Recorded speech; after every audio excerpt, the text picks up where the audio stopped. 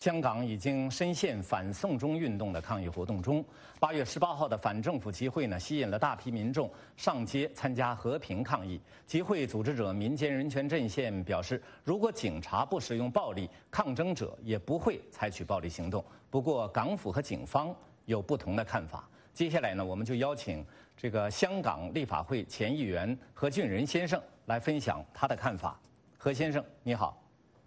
哎，你好。昨天呢，我们看到这个香港抗议者呢，把暴力行为归咎于这个警察的活动，归咎于警察暴力活动在先，然后呢才有抗议者的暴力活动。那么，港府和香港的这个当局的说法呢，却刚好相反。我想请，怎么看呢？这个说法是有一点道理的。其实你看到吗？昨天、今天，170多万人游行，完全是非常的安全，非常的和平完全没有暴力，而且在街头这个商店全都是照常的营业完全没有恐惧。为什么这样呢？因为昨天、今天我们都没有见到这个警察根本不用警察在哪里。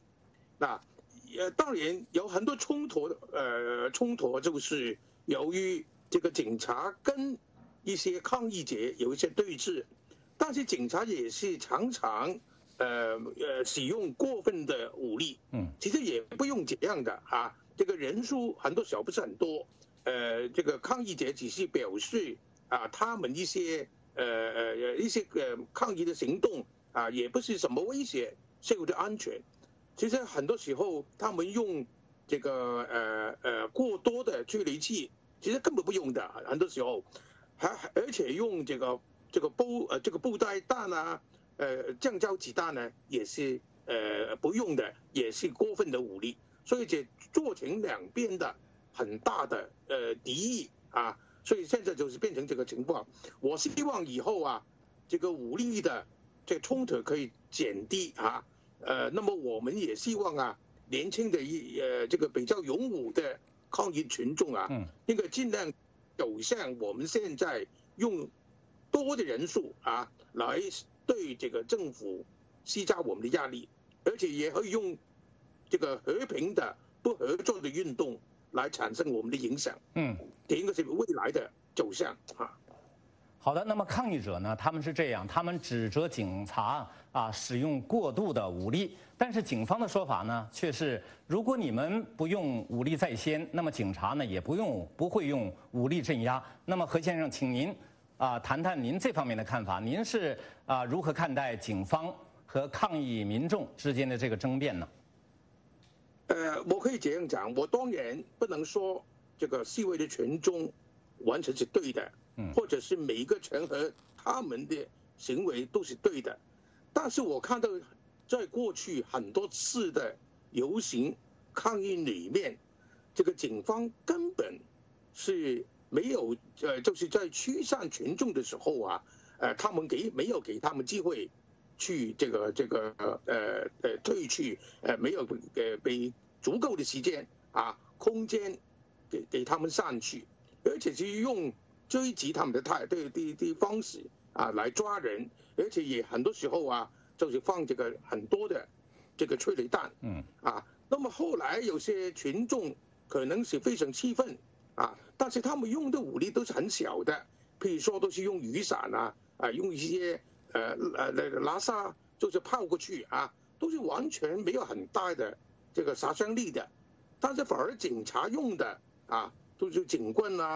用这个催泪器而且就是这个开这个布袋弹，这个橡胶子弹都是非常伤人的。所以你看到这个示威者受的伤是非常严重的很多但是警察的相对是比较如果是有什么冲突，他们受伤都是比较轻微的那么国际上有很多人认为呢，香港警察呢一贯呢是比较克制的，在处理这个大规模群体事件过程中呢，他们认为香港警察的表现都是可圈可点的。那么这一次为什么出现这么严重的情况呢？我觉得就是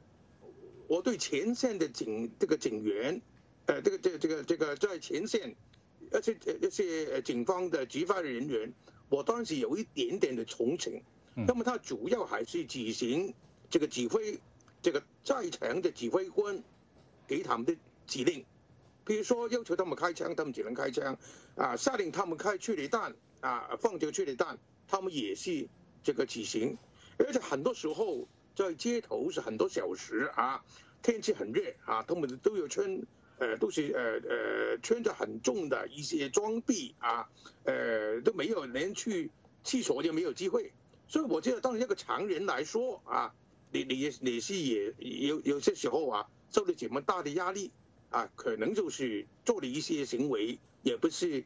我们也是可以有一点点的理解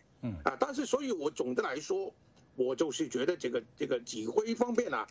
要负更大的责任。其实很多时候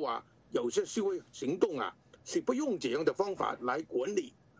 是应该给这个民众多一点空间当然我也说这个群众里面也有一些行为也是不必要的我也希望他们有多一点的科技但是总的来说